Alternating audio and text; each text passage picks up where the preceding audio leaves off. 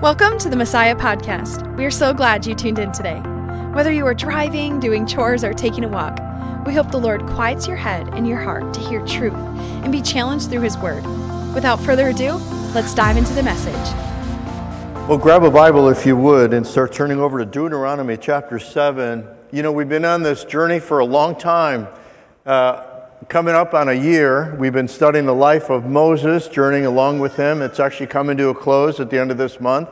We'll be wrapping up this study of Moses.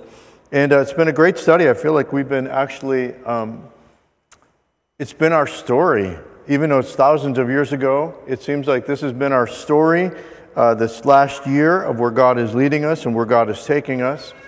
And today's no different as we think about July 4th. And we think about what that means about being independent. And so I went back this morning and I was reading through the Declaration of Independence just to say what all's in there. And most of us, I think, probably know very little of what's in there because we focus on just a couple parts of it. But it's a whole document, great document. And as we talk about freedom for a moment, here's what I want you to start pondering. Anytime we talk about freedom, we have to determine if it's freedom from something or if it's free to do something. It's easy to talk about what are we free from, like they were free from the tyranny of taxation without representation. That's what they were free from. That's what we were fighting for, to be free from the tyranny of the king of Great Britain. That was what we were struggling for independence from. But then there was also a freedom to worship God without, if you will, the state saying this is how it must be done or what must be done. So it was a freedom to worship God. And so we know this one statement in the Declaration of Independence, but I want to read it again. We hold these truths to be self-evident, that all men are created equal, that they are endowed by their Creator. From the beginning, it was about God. They are endowed by their Creator with certain unalienable rights, that among these are life, liberty, and the pursuit of happiness. That's what we're fighting for. The freedom to follow God, the freedom to worship God like we're doing this morning and not be worried about the tyranny of anybody coming in and saying, you can't do this. It's what we want is the freedom to follow God. You know, today I want to talk to you really simply as we look at Deuteronomy 7, is I want you to think about your life for a moment. It seems like as I get older, I'm becoming more simple. And here's a really simple thing about life. The question that is for every human being is, do you want a relationship with God or not? It really boils down to that very simple thing. And I think there's a lot of people that want heaven, but they don't necessarily want God. And I think if you think about your life, this is all God wants to know. Do you love Him? Do you want to spend eternity with Him? Or not? And I think there's a lot of people that are fighting when we talk about the separation of church and state. Really what they're saying is, we don't want God. We want to do whatever we want to do. God allows that. You want to follow God? Then follow God. If you don't want to follow God, then God's not going to force us to do anything because it's a relationship, and you can't force somebody into a relationship. You can't argue with somebody to love you. I mean, think about it. How can you get somebody to love you? You can't argue, reason, you can't debate, you can't fight, you can't get anybody to love you. You can only love them and hope that they would love you in return. And that's what God does. God loves us dearly. And all He wants is for us to love Him in return. And those who love Him will spend eternity with Him. Those who don't want Him now on earth, why would they want to spend eternity with God? It's really that simple. If we want a relationship with God, God's like, then come join me forever. And we're going to have an amazing relationship forever. But on the flip side, if we don't want God, why in the world would we want to go to heaven and spend eternity with God if you don't want God? And it really comes down to the simplicity of that. And sometimes we're like, well, it has to do with, sin and how bad and how... Stop. Do we love Jesus? Do we not love Jesus? Do we want God? Do we not want God? I want you to keep that in mind as we read through this, because this can be difficult for us to understand unless you look at it from the scope of, do we want God or do we not want God? What happens to those who want God? What happens to those who don't want God? God's going to kind of spell this out for us today. All right, so Deuteronomy 7. They're getting ready to go into the promised land. Moses writes, when the Lord your God brings you into the land you're about to enter and occupy, He will clear away many nations ahead of you. The Hittites, Girgashites, Amorites, Canaanites, Perizzites, Hivites, and Jebusites. These 7 nations are greater and more numerous than you. When the Lord your God hands these nations over to you and you conquer them, you must completely destroy them. Make no treaties with them and show them no mercy. Boy, if you're not wrestling with that, I wrestle with that. Why not just drive them out? Like, you got to leave the land. Why would God say, you got to wipe them out? We're going to see in just a little bit that they didn't want God. They were worshiping other gods. They were worshiping idols. And here's the thing that I don't think we can fully understand, but I just want to simply address. If you don't want God, and God says, then you're going to be wiped out. But they didn't want God anyways. And God was clearing the way for a nation that wanted Him. And so if you're wrestling with this, I am too. Why would God say that you've got to wipe them out? Why? Why show no mercy? Or God calls us to love everybody. Why would God say do that? I don't know. And I don't want to stand in judgment. And I want to be careful that we don't stand in judgment against God and say, you shouldn't have done that. That's for God to decide, not us. We don't understand God. We don't understand His ways. We don't understand why He does what He does. Sometimes people stand in judgment for God about what He does in their life, how He answers prayer, how He doesn't answer prayer.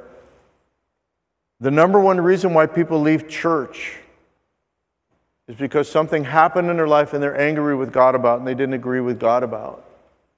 And so, almost in defiance, it's like, God, if you're going to treat me that way, I don't want to follow you anymore. And then they stop. So this is hard if you're wrestling with this. Like, why would God say, wipe them out? I don't know. I don't know. But this might help you as we go on now. Verse 3. You must not intermarry with them. Do not let your daughters and sons marry their sons and daughters. Here's why. For they will lead your children away from me to worship other gods. I hope what you start to see here, God's passion for us. God wants us in a relationship with Him. He wants that so bad, he's willing to go to almost any length to keep us in a relationship with him. So understand it's out of love for his people, love for their eternity, love for them, that he said, don't intermarry with them because they will lead your hearts away from God. And that's what God was most concerned about. How can he protect them?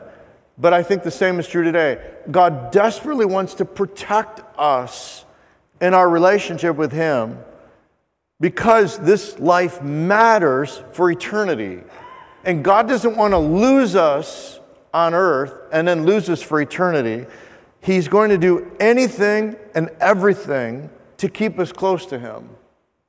And we may not always agree, but understand that the purpose is out of his love for us and not wanting to lose anyone. That's why God does what he does. Now, if they do this is the end of verse 4. If they lead your children away from me to worship other gods, then the anger of the Lord will burn against you and he will quickly destroy you. That's not what God wants. God doesn't want to lose anybody. He doesn't want to see anybody destroyed. Verse 5, this is what you must do. You must break down their pagan altars and shatter their sacred pillars, cut down their Asherah poles and burn their idols. In other words, if there's any remnant at all of worshiping other gods, get rid of it so that it doesn't become a snare, so that it doesn't become a trap, so you're not enticed to worship any other god. God wanted them to remove everything in their life that would take them away from a relationship with God. Well, I'll tell you what, I think that's great advice for us today. If there's anything in our life that's taking us away from our relationship with God, God would say get rid of it. Because it may give a little bit of earthly pleasure at the cost of eternity with God. God's willing to sacrifice earthly for the eternal. See, I don't think we can comprehend that, can we? Can we really comprehend eternity? No end? I mean, that's beyond us.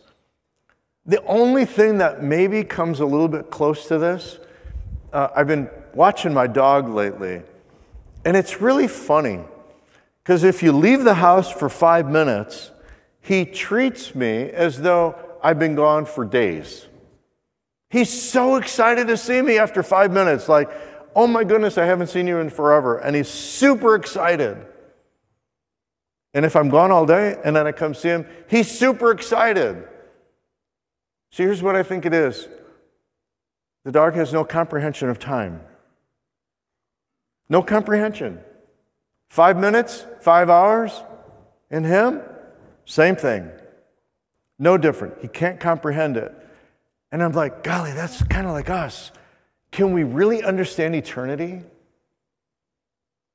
And if we can't understand eternity, we'll never understand why God is so relentless on this time on earth to try to remove things in our lives that are keeping us from a relationship with him. And we don't understand how hard God is working to bring as many as he can into a relationship with him. We'll never understand because it seems like life is long. And God does everything to keep us into a relationship, to bring us in and to keep us in a relationship with him. Because God knows the impact of that is forever. And I don't think we can fully comprehend that. So here's what God says, verse 6.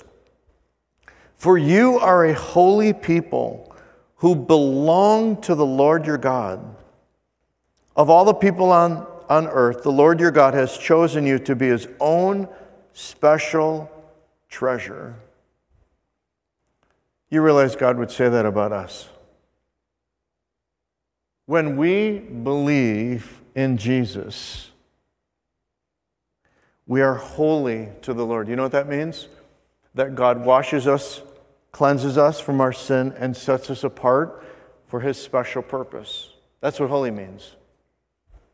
And God calls us his treasured possession. The person sitting next to you is God's treasured possession. You are God's treasured possession. That's how God sees you, like a treasure. Like he found a treasure in you. Like, oh my goodness, you're a treasure. And God treasures us. That's how he feels about us. Now we're going to start to see how much God loves us. Verse 7. The Lord did not set his heart on you and choose you because you were more numerous than other nations, for you were the smallest of all nations. Rather, it was simply that the Lord loves you. Boy, if I stopped right there and just said amen to that, that's enough. It was simply that the Lord loves you. You are so loved by God. And he was keeping the oath he had sworn to your ancestors. That is why the Lord rescued you with such a strong hand from your slavery and from the oppressive hand of Pharaoh, king of Egypt. Understand, therefore. Okay, can I just stop there before we even go on? How can God communicate like with force, with like emphasis, with like therefore? Like, listen. You know, like, you ever listen to a speech, then you get to, therefore, pay attention. Because that's what they're trying to tell you. Or resolved, you know. We were at the convention last week. Whereas. Nobody cared about those. Resolved. Okay, that's all that matters. This is kind of the same thing with God. He says, understand, therefore, like, really listen, that the Lord your God is indeed God. That's what he wants you to know. He's God, and he loves you. He is the faithful God who keeps his covenant for 1,000 generations and lavishes unfailing love on those who love him and obey his commands. Did you catch those words? Lavishes. What does that mean? I mean, when God says he loves you, that's one thing. But when God isn't that like the utmost of he's pouring it out? He can't show you enough. He can't tell you enough. He's trying to overwhelm us, lavishing, like he's lavishing his love, his unfailing love on those who love him. It's pretty simple, isn't it?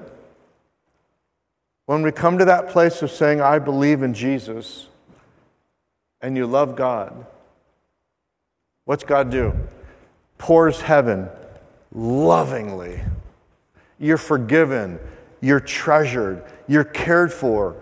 God intercedes for you. God forgives you. God prepares a place for you in heaven. God wants to spend eternity with you. How much more can God lavish? That's what God's trying to do. But it's simple. He says, on those who love him.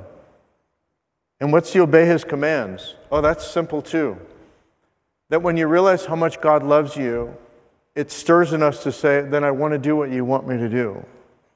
That's all. Do we do it perfectly? No. Do we mess up? All time. Do we fail God? All time. But do we still try? Why? Because he loves us, and I want to try to do what he wants me to do. And I'm going to keep trying. I'm going to keep failing. I'm going to keep messing up. I'm going to keep coming up short. But I'm not going to stop trying. Why?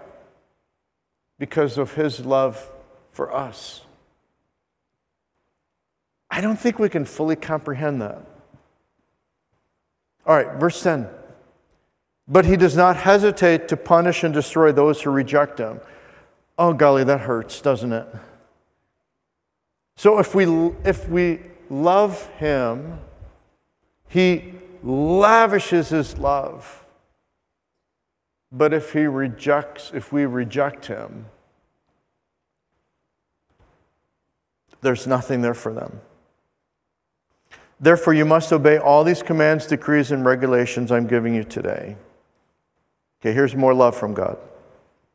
If you listen to these regulations and faithfully obey them, the Lord your God will keep his covenant of unfailing love with you, as he promised with an oath to your ancestors. That's a cool thing if you think about it.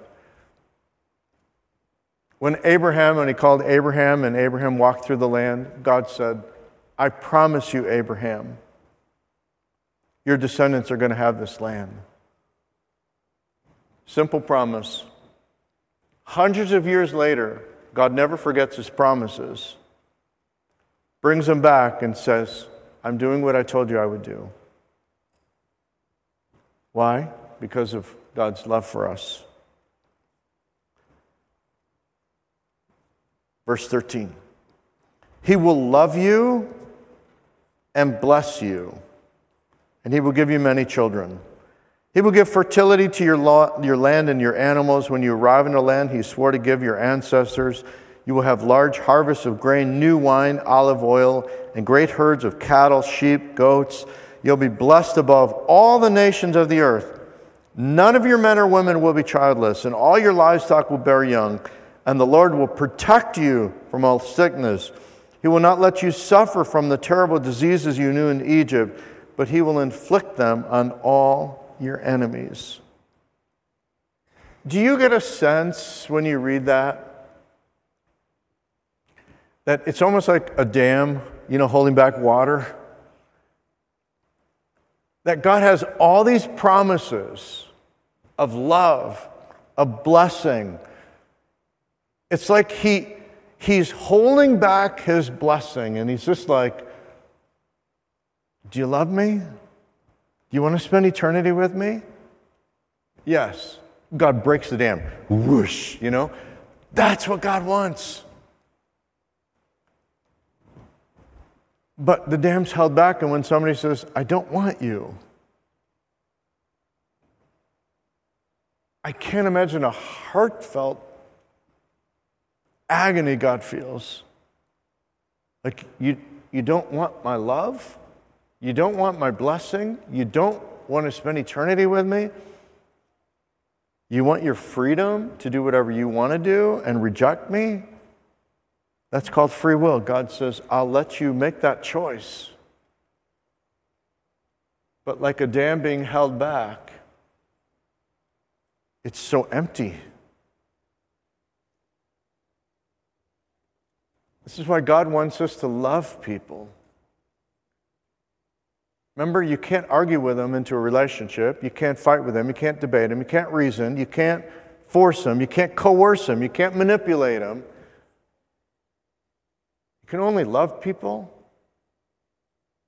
so they experience this love and want a relationship with God. That's why we're doing community ministries. How can we love people more in our community? And you know what church should be when we come to worship? It should be the most loving place you could ever find on planet Earth. As close to heaven as you can get, because people who are here are on their way to heaven. I pray that when you come in on Sunday morning, that you make every person you encounter here feel loved. So that when we walk out of here after worshiping God, we just feel like, I was loved today. I was loved by God. I was loved by his people. Because you know what? If that's the kind of church we are, my goodness, people are going to be breaking the doors down to get in to experience love, genuine love. Because you can't find it anywhere.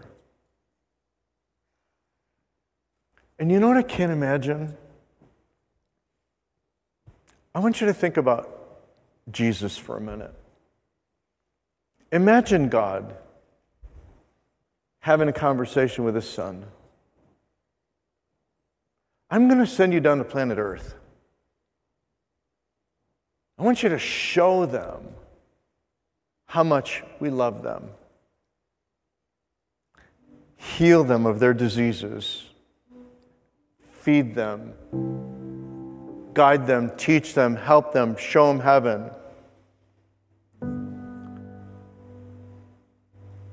And God knew it. But what did we do to him?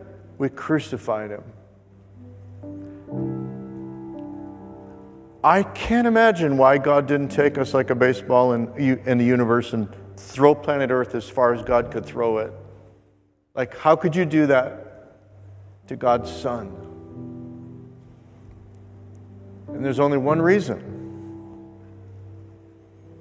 It's called love. He loved us enough to let us crucify his Son. And he didn't wipe us out because of it. Raised him up 3 days later so that we might believe that he really was God's Son. But the idea was pretty simple. God wanted us to show, he wanted to show us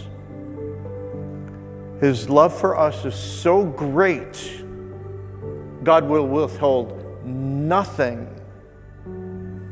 from us to show us how much he loves us. Why? It goes back to what I said earlier. Because you can't force somebody, compel them, manipulate them, reason. You can only show them. The cross was the greatest expression of God's love that we'll ever know. There's no greater way for God to show us he loves us. There's no greater thing God could do. And he did it so that when we understand what he did for us, that we're overwhelmed with love, that we say to God, I want to love you in return. That's why when Jesus was asked, what's the greatest commandment? Love the Lord your God with all your heart, all your soul, all your mind, all your strength. It's all God wants is for us to love him in return, simply. So if you hear nothing else in the message today, if you've been daydreaming the whole time, would you remember this? That God loves you overwhelmingly, lavishes his love on you for one reason, so that you'll love him in return. And then he sends us out. Go love every person you meet. Lavish God's love on them, so that when they say, why do you love me so much? Simple. God loves me. I want to love you so that you might love God. That's pretty simple, isn't it? Let's pray. Lord Jesus, when you came to this earth, it was the greatest expression of your love. It was the greatest expression of your Father's love for us. It's why when we read, for God so loved the world that he gave his one and only Son. How can we ever say thank you, God? And on this July 4th weekend, as we talk about freedom, thank you that we have the freedom to know you. We have the freedom to love you. We have the freedom to worship you. We have the freedom to follow you. Thank you for that freedom that we have, God. We're one of the most blessed nations in the whole world because we have the freedom to love you and worship you, and we want to say thank you for that. Jesus, help us to just love every person we meet with the love that you have for us so that they might know you through us. We pray this in Jesus' name, and everybody said, amen. Thank you for tuning in today. We hope you are challenged and encouraged to walk in truth in your everyday. Please share with friends and family, and we can't wait to have you next time on the Messiah Podcast.